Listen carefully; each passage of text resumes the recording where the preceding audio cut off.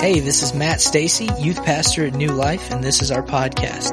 I hope that the preaching and teaching you listen to here encourages you and strengthens you in your walk with God.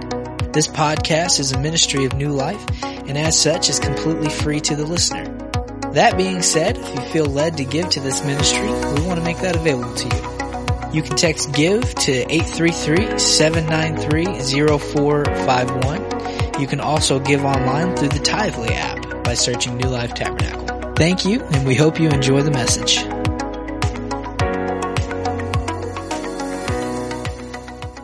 His Word. Tonight we're looking at Revelation 2, and we're going to read verses 8 through 11. We're going to read that as we go, though, so if you wouldn't mind, pray with me over this. Jesus, we're so thankful. Jesus, I'm so grateful to be in your presence tonight. I'm so grateful for another opportunity to open up your word, to hear from you. Jesus, I'm asking that you would open up our hearts tonight. God, that you would speak clearly, that you would open up our understanding, Lord. Help us to walk away with a greater love for you, for your word. Jesus, let the seed of your word fall on good ground tonight. Let the seed of your word fall on good ground. In Jesus' name we pray. Amen. You can be seated.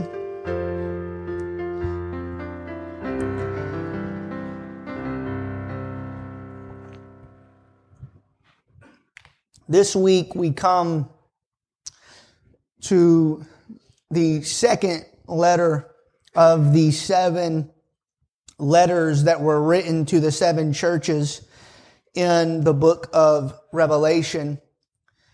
This week we are going to read with the church of Smyrna the letter that was written to them.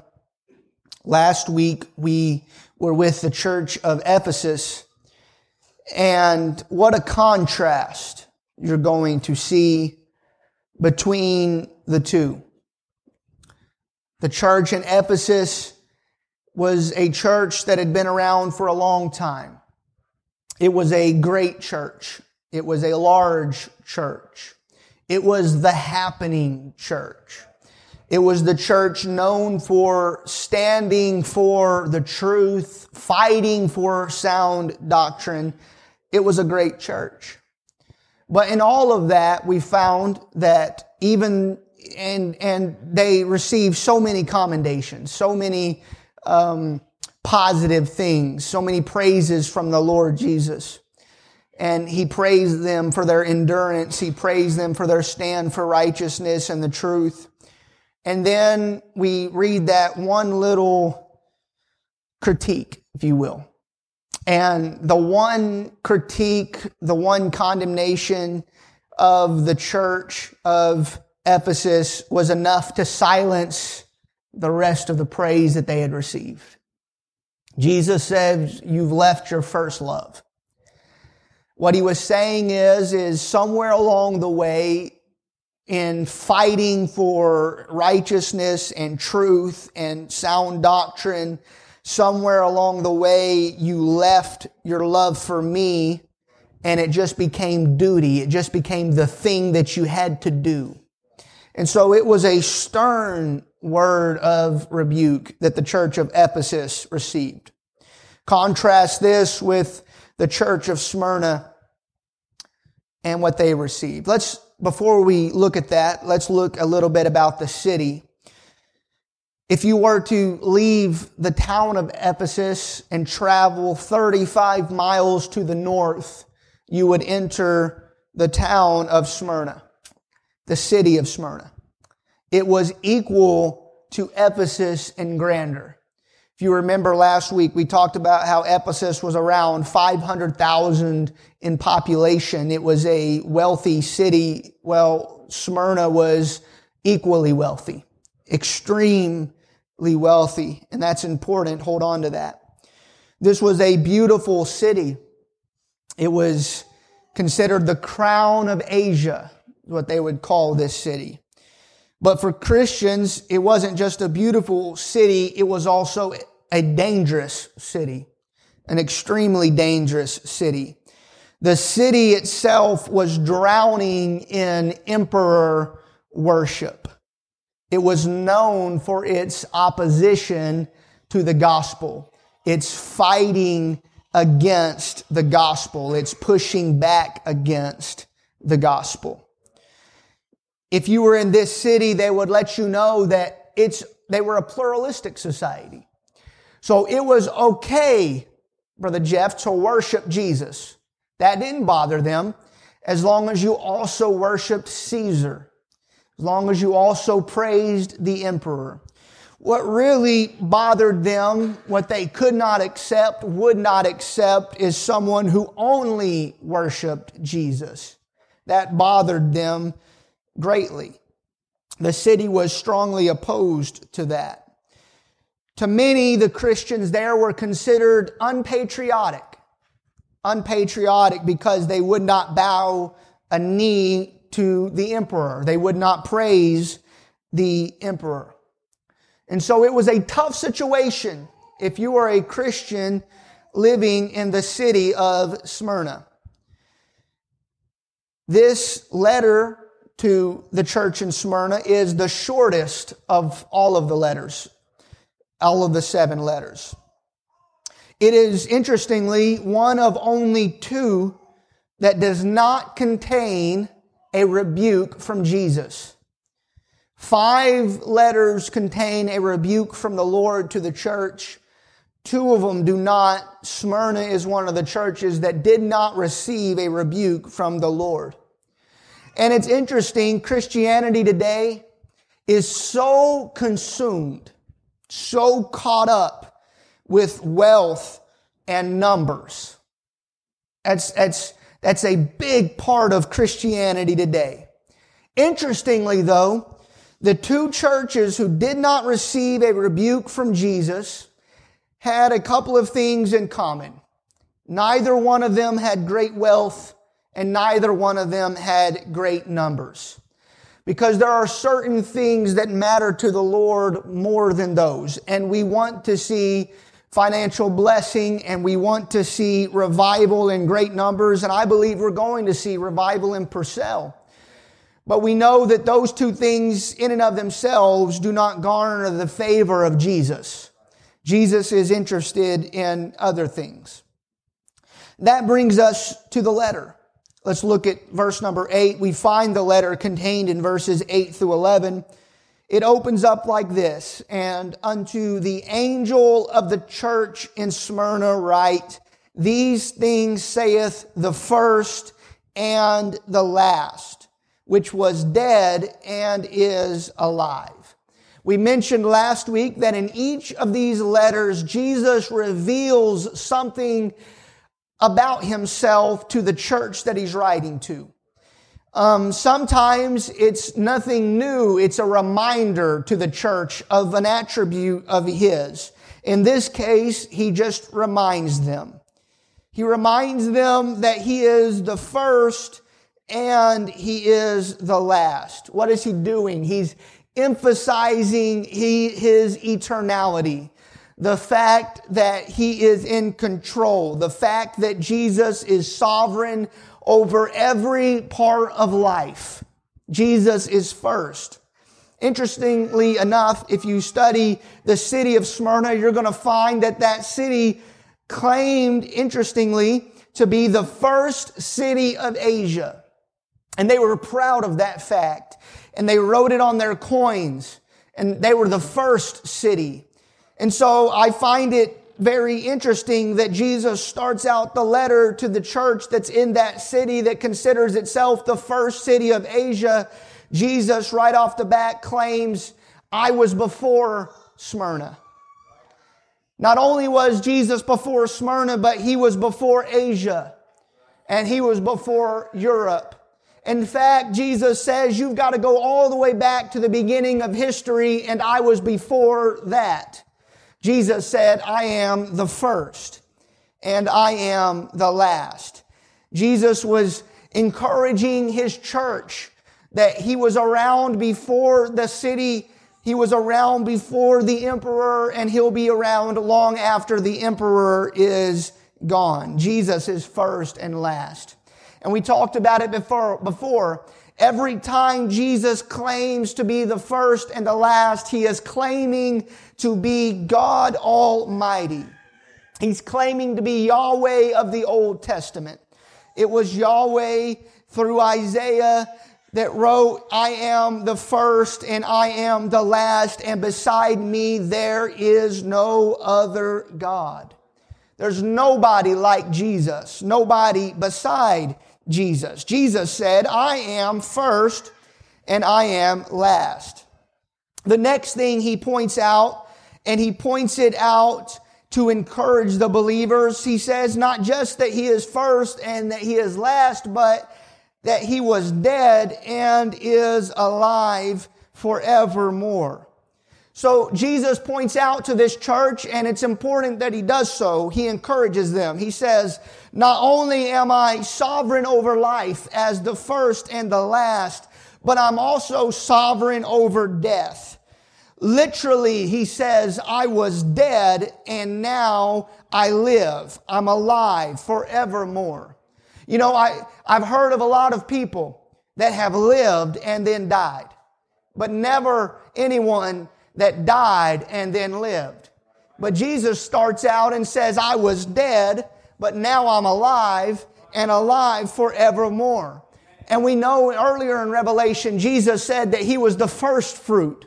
So he's the first one that conquered death, hell, and the grave. So there's something encouraging about Jesus pointing to the believers and telling them, I was dead, but I am alive forevermore. The eternal one, the God that created everything, died, but now lives. These attributes specifically encouraged the saints that were at Smyrna. It was no accident that Jesus highlighted these specific attributes. It was no coincidence that he pointed out to this church that he was first and last, that he was dead but is alive forevermore. This church, as we're going to see, is going through a lot. Look at verse number 9. I know thy works and tribulation and poverty, but thou art rich. And I know the blasphemy of them which say they are Jews and are not, but are the synagogue of Satan. Chuck Swindoll, speaking of the moment this church heard this letter, sums it up this way, putting it in its context. Here's what he says. Imagine yourself sitting among the gathering of God's people in Smyrna on a cold morning before sunrise. A small lamp-lit room houses the remaining beaten and beleaguered church members. The once lively crowd of Christians now features obvious gaps where men and women once sat. Some have fallen away under the persecution. Others are simply gone, arrested, exiled, or even executed. Some of you risked your lives just to meet this morning to pray, sing hymns to God, and read from Holy Scripture. All of you are outcasts, desperate for a word of encouragement from the messenger sitting in your midst. In the dim light, your pastor unrolls a scroll and begins to read with a calm, quiet confidence. Whispering and shuffling in the room ceases when you hear who sent the message, the risen Lord himself. The entire group seems to hold its breath when Christ begins his commendation. I know your tribulation and your poverty, but you are rich. That's what it would have been like if you had been one of the believers that day that received this letter from Almighty God. They were in desperate need of something positive. They were in desperate need of something encouraging because they had been suffering severe persecution. And in the middle of that, the messenger comes and the messenger gives them a word. Jesus starts the letter like he starts all the others. He says, I know. Again, we want to emphasize, we serve a God that knows. Nothing escapes the gaze, the all-consuming gaze of Almighty God. He sees all of us. He sees in us. He sees our hurts and our pain. Our circumstance is not hidden from Him. More than that, His I know has an even deeper meaning. He knows from experience what Smyrna is facing. Hebrews 4:15 says, for we have not an high priest which cannot be touched with the feeling of our infirmities, but was in all points tempted like as we are, yet without sin. When Jesus says, I know, He's not just saying, I see everything. I know what you're going through. I haven't forgotten you. I haven't forgotten your name. I know exactly what you're fighting and facing. More than that, Jesus says, I know experimentally what you are going through. I lived life. I walked as a man. I suffered persecution alongside you. I know what it's like to be stricken with poverty. I know what it's like to face rejection and betrayal. I know what it's like to be hated by the crowds. Jesus wants the church at Smyrna to know that they're not all by themselves. That Jesus isn't just saying, I see what you're going through. He's saying, I know what you're going through. I have felt what you feel. That's the encouraging opening note from Almighty God. Jesus says, I know. Then there are two marks of genuine Christianity. We know that one is love for God, and we know the other is suffering for God. I want to be clear. I had this written in my notes just to point it out. It is a mark of genuine Christianity, and we're going to talk about the fact that suffering is unavoidable. It's a part of being a Christian. Love for God and suffering for God. Those are marks of genuine Christianity. But be that as it may, we are not to go out of our way looking for suffering. There are people that wake up in the morning and they're looking for reasons to be suffering.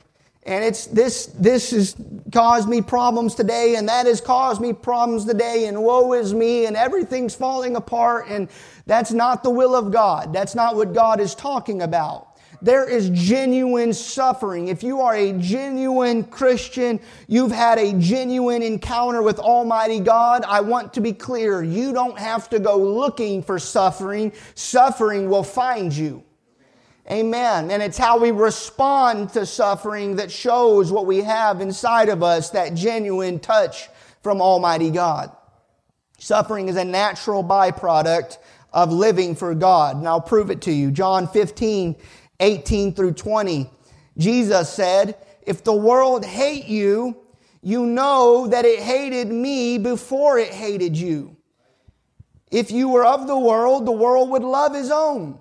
But because you are not of the world, but I have chosen you out of the world, therefore the world hates you. Remember the word that I said unto you.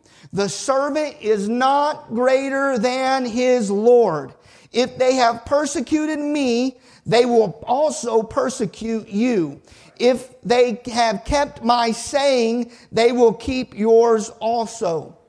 I just want to point out, we are serving every day. We are working every day to be like Jesus. But as much as we're trying to be like Jesus, we are not greater than Jesus. And Jesus pointed out if they did it to Him, they're going to do it to us. I just don't understand this Christianity that wants to become so friendly with the world. They want so badly to impress those that are in the world, for the world to say nice things about us. I've got to be clear, according to Scripture, the nicer the world gets about us, the less and less we must look like Jesus. Because the more we look like Jesus, the less the world's going to like us. So what we ought to do is just settle in our spirit. They're not going to like us. They're not going to appreciate us. So I'm going to wake up every morning and just try to be like Jesus. Amen. We're not looking to build a seeker-friendly church. We're looking to build a Jesus-pleasing church. A church that Jesus is pleased with.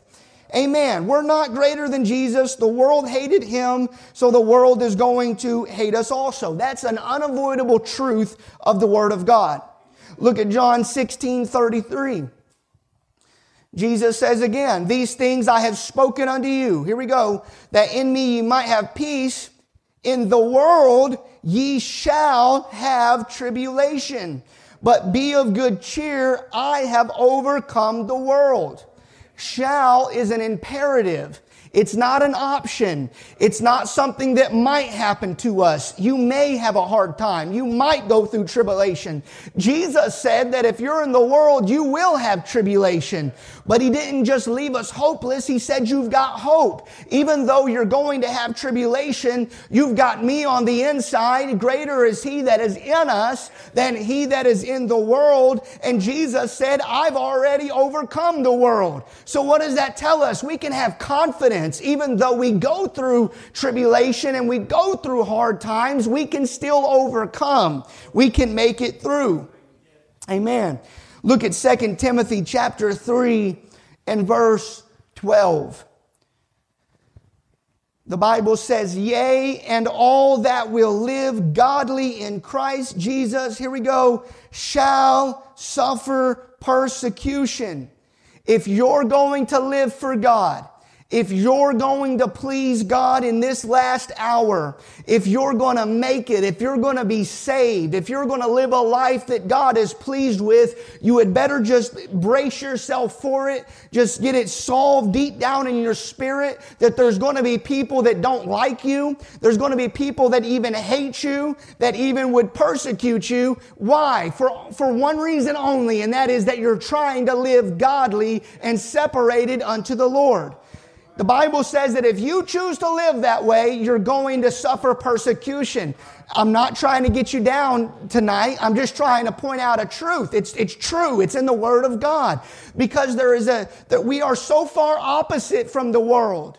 Love of God and love of the world are so far opposites. They're on complete other sides of corners from each other. So the more you love God, the more the world is going to be distant from you and dislike you. Amen. Look at Philippians 1:29. Philippians 1:29. "For unto you it is given in the behalf of Christ, on behalf of Christ, not only to believe on Him," here we go, "but also to suffer for His sake." So it's just a given. If you're going to believe on Him, if you're going to serve Him, you're also going to be required to suffer for His sake. Philippians 3 and verse 10. Philippians 3 and verse 10, Paul says, "That I may know Him and the power of His resurrection and the fellowship of His suffering, being made conformable unto His death." Suffering is a natural part of the Christian life. Suffering doesn't come to those who aren't pleasing to God. Suffering will come to those who are pleasing to God. Suffering's not just coming to those who are stuck in sin. Suffering's going to come to those who are doing everything they can to live for God. And we've got this letter tonight written to a church that was bogged down by suffering. Suffering on all sides, severe persecution. And they knew this is just a part of living for God. And yet it doesn't make it any easier. Reading all of those scriptures to you, letting you know that it's going to happen, giving you advance notice that you're going to run into some things, that doesn't make it any easier when that happens. Doesn't make it any easier when you get into that conflict. Mike Tyson is best known for his quote, "Everybody's got a plan until they get punched in the face." And it's true. We can read all the scriptures that tell us that suffering's coming. We can read all the scriptures that tell us that because we're a Christian, we're going to go through it, and Jesus has overcome the world, and so we can overcome. But it still doesn't make it any easier when we're faced with suffering. When we run into things in this world, when we have lost loved ones that hurt us, and we've got friends that purposely try to offend us, and we've got coworkers who are berating us and belittling us, and maybe when we lose influence and lose financial opportunities, all because we're just trying to serve God, it doesn't make it any easier. And so this church, they know that suffering is part of living for God, but it doesn't make it easier. And they are severely suffering for the truth. And so Jesus lets them know. He sees them. They're not alone. And He knows what they're going through. And the first thing Jesus says that He sees, He identifies two things. He says, the first thing, I see you're suffering through tribulation. Physical, economical, social, religious persecution, all of it. These saints were under severe attack. And Jesus just lets them know, I know what you're going through. I haven't forgotten you. It's easy whenever you're going through that and you're going through that trial, it's easy to think, maybe Jesus has forgotten me. Maybe I don't have a hand of favor upon my life. Maybe I've done something wrong. But Jesus writes to the church at Smyrna and says, you've not done anything wrong. I see what you're going through. I see the tribulation. I see the struggle, the fight that you're going through. Again, physical, economical, social, religious, all of it. They were dealing with attacks from left and right. It was hard to live for God in the city of Smyrna. Secondly, Jesus says, not only do I see the tribulation that you're facing, but Jesus says that He sees their poverty. Now, I told you to hold on to that fact from the beginning. Remember, I told you that this was a very wealthy city. So this stands out as something of interest. In a very wealthy city, you would think that the church would be made of wealthy people and wealthy saints because it was a city of wealth. Wealth was abundant in Smyrna. And yet Jesus looks at the church and says, I see your tribulation, and not only that, but I see your poverty. And more than that, if you look at that word poverty, what it means is abject poverty. It means severe poverty, not just ordinary poverty. It means harsh poverty. In the middle of a city that had wealth abundant, they were in severe poverty. Most likely, and the reason that Jesus identifies it, is because their poverty had to have been a direct result of their faith, their belief in Jesus Christ. No doubt what's happening in the city of Smyrna is there are Christians who, when they became Christians, they lost influence. And they lost positions at their jobs. And they began to be boycotted and ostracized and mistreated. No doubt there were businessmen that had become Christians that had lost everything because the people of the city would no longer do business with them. Because they were unpatriotic. You won't bow to the needs of Caesar, so we're not going to buy your product anymore. You won't bow your knee to the world and to sin, so we're not going to let you advertise your product here anymore. It's clear that they're in abject poverty, they're in severe poverty because they are unwilling to compromise the truth of the Word of God. And so I've got a question tonight. We are getting closer and closer to the coming of the Lord. And in spite of what some people will believe, and I'm believing for great revival for as long as the Lord will will it. But the Bible seems to hint to something else coming our way in the last days. And that is a great falling away. And that is great darkness across the world. And so my question tonight is, would we be able, like the church of Smyrna, In the middle of tribulation and persecution, would we be able to risk it all? Would we be willing to risk it all for the name of Jesus? For the truth of the Word of God?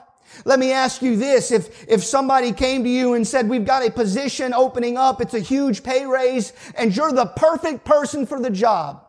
But we notice that you like to post a whole lot on social media about Jesus and what He's done for you, and that's pretty controversial, and we don't think that's good for our business, so if you'll just stop that, we'll give you the raise. What are you going to do? Get a different job. Move on. Amen. The church of Smyrna, clearly they were willing to do it, and they suffered for it. And they decided, it's obvious, we're going to take a stand for the word of the Lord no matter what it costs us. I just wonder if you and I would be able to have the same courage. I wonder if I would be able to stand if the government comes along and says, in order to buy and sell, in order to have a license to sell such and such product, you're going to have to get rid of the name of Jesus. And what if it comes along and they say, you know what? We've got no problem with you worshiping Jesus just as long as you'll also worship the government and whoever's in charge at that time. And we say, absolutely not. We bow to no man but Jesus. And yet there could come a day when that could cost us everything. And see, me, I'm single, so it may not affect me very much. But most of y'all are married and you've got families. And you've got these people in Smyrna, and no doubt they had families, husband and wives and children. And yet they were willing to risk it all. And Jesus says, I see you. I see your tribulation. I see your poverty. And Jesus follows it up with this. You can look at it. It's written that way in the scripture. But thou art rich. Jesus says, I know your works, know your tribulation. I know your poverty, severe poverty. But then right on top of that, He said, but you are rich. He says, don't forget. I know you're suffering for the gospel's sake. I know you're suffering for my name. I know you've lost everything for the cause of Christ. But don't forget, you are rich. You're rich. You've got something that the world doesn't have. You've got something that the world can't take away. What is He saying? He's saying spiritually, though they're in abject poverty, they don't lack anything. They've got it all. What were they doing? They were obeying Matthew chapter 6 and verse number 20. Jesus said, but lay up for yourselves treasures in heaven, where neither moth nor rust doth corrupt, and where thieves do not break through nor steal. If you obey that scripture, you are wealthier than the wealthiest man in the world. The wealthiest person in the world with all the gold and all the silver and all the fine jewels of the world is not richer than the poorest Christian.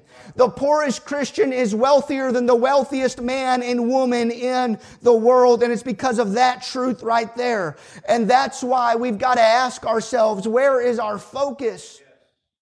Are we every day laboring to build treasure in heaven and store up treasure in heaven? Is that what our goal is? Is that what our mindset is? Or are we trying to accumulate wealth down here where people can affect us?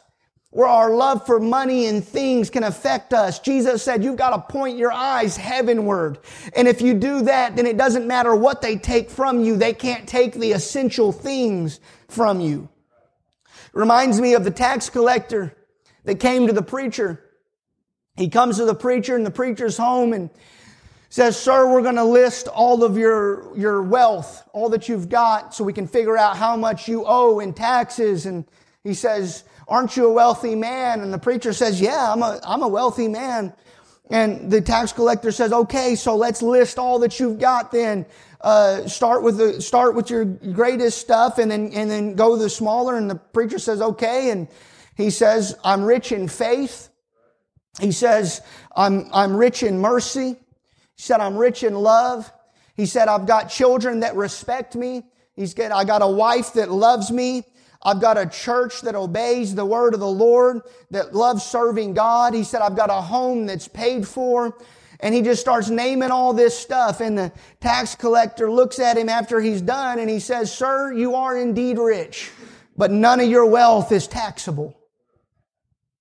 And that's the facts. You have to remind yourself sometimes just how rich you are. This church here was looking for a word from God, and they were struggling, and they're in severe persecution, and they're suffering from severe poverty, and they just need a word. And what word does Jesus give them? A reminder, you're rich.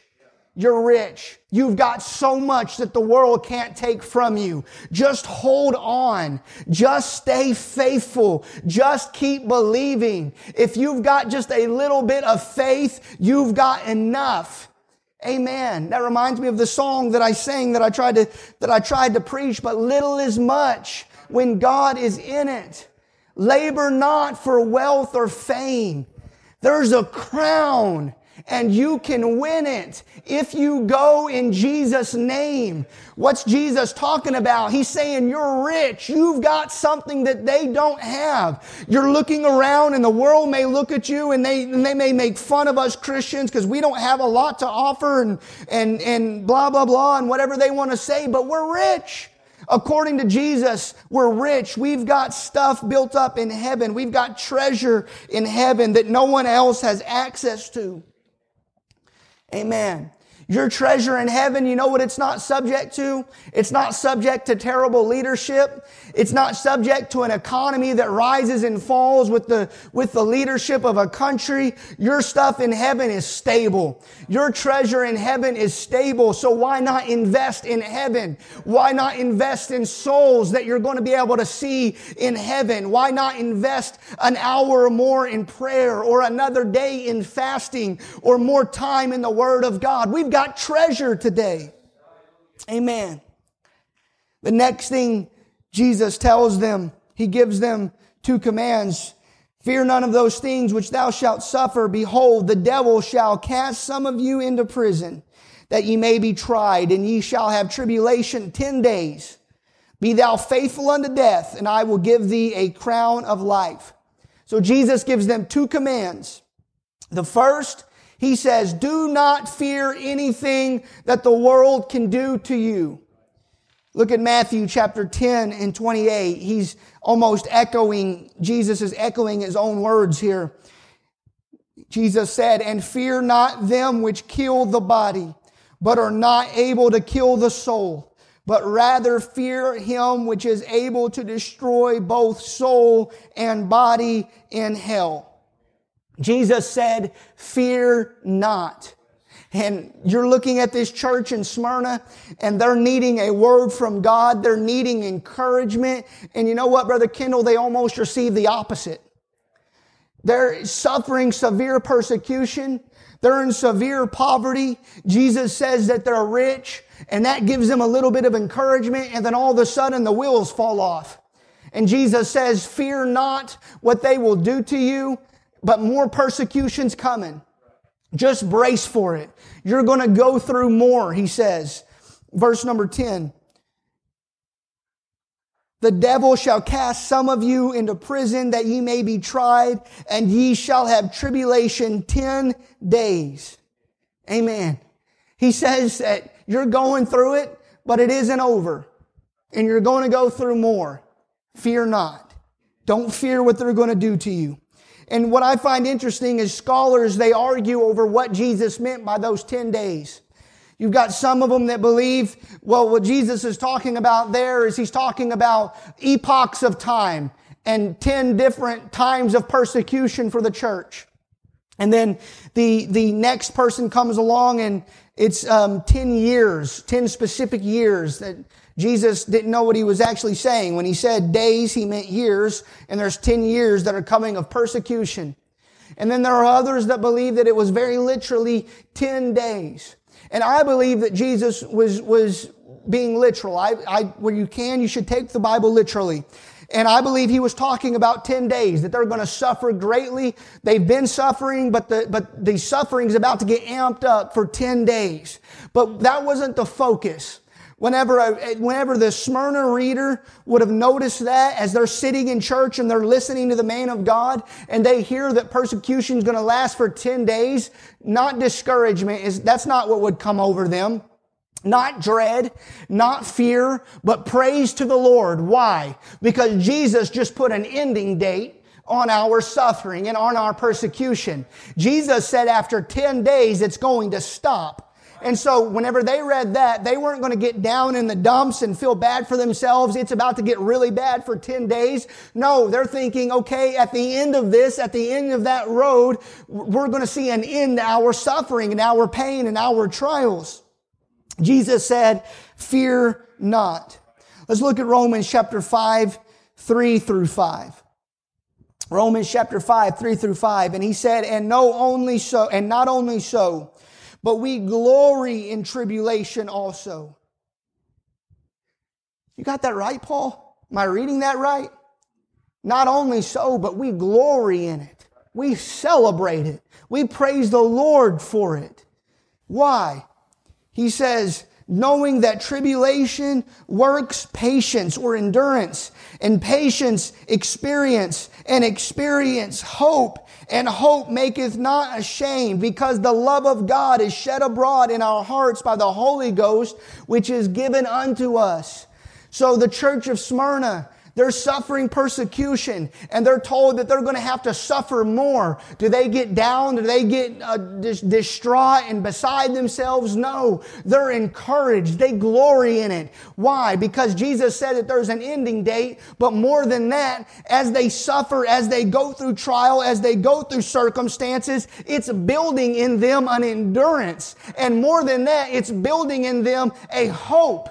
A hope for another world and another life. The more we suffer in this life, you know what it does, Brother Jeff? It points us to the next life.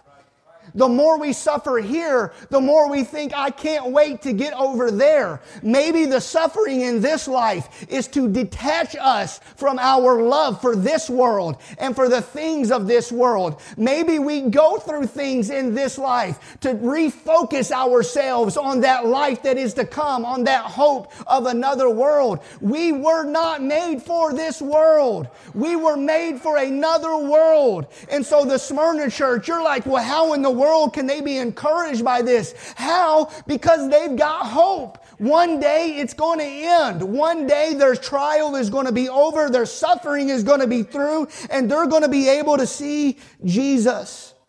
Look at the end. He says, here's the other one. So he says, fear not. The next thing he says, the command that he gives, be faithful. Fear not, be faithful. Fear not, be faithful. Be faithful what? Be faithful unto death. And I will give you what? I will give you a crown. A crown of what? A crown of life.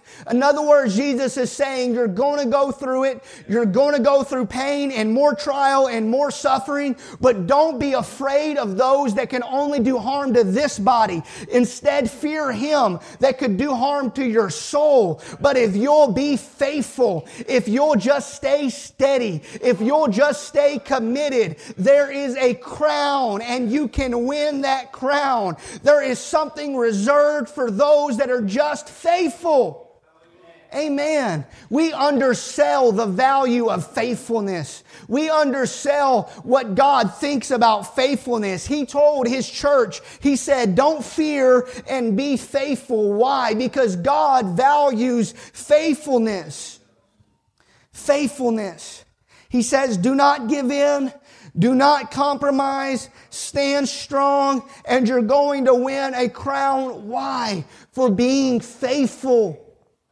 Faithful. You may not feel like it every Sunday. You may not feel like being a part of the church of the living God. There are going to be days when you're waking up and you're weary and you're suffering and you just don't feel up to it. But instead, you get up and you just decide to live for God one more day. I don't feel like it. I don't feel encouraged. I don't feel all that great in the Lord, but I'm just going to be faithful. I'm just going to take another day and I'm going to walk with Him one more time. And maybe by the end of the day, I'm feeling feeling better. Right now, I'm not feeling good. I don't feel like serving Him, but I'm just going to be faithful. And Jesus says that if you'll just remain faithful, if you'll just remain committed, there's a crown that is reserved for you in glory. There's coming a day when our suffering is over, whenever our time on this earth is ended, and whenever we get to see Jesus, it's those that have been faithful. Jesus said, "Well done, thou good and faithful servant." He didn't say, "Well done, thou good and charismatic servant." He didn't say, "Well done, thou good and always happy and always joyous servant." He didn't say, "Well done, thou wealthy servant." He said, "Well done, thou good and faithful servant." God cares about faithfulness. So we're looking at this church, and they're suffering and they're going through it. And Jesus does not rebuke them. He doesn't have a word of rebuke for them. They're doing everything they can. Unlike the church of Ephesus is standing for the truth and doing everything right. But their church is growing. They're having revival, but they've lost their first love. You know what this church hasn't done? This church hasn't lost their first love. But you know what else they're doing? They're staying faithful through suffering, which is something in and of itself. Amen. They stayed faithful. Look at verse 11. "He that hath an ear, let him hear what the Spirit saith unto the churches. He that overcometh shall not be hurt of the second death." What is he saying here? He's saying he that hath the capacity to understand. We know because of Scripture that the carnal mind cannot understand the things of God. There are certain things that are spiritually discerned that only somebody that's got the Holy Ghost can understand and can discern what is being said. So what's the Spirit saying? He's saying those that are able to understand, let them understand. "He that overcometh shall not be hurt by the second death." We have a promise today.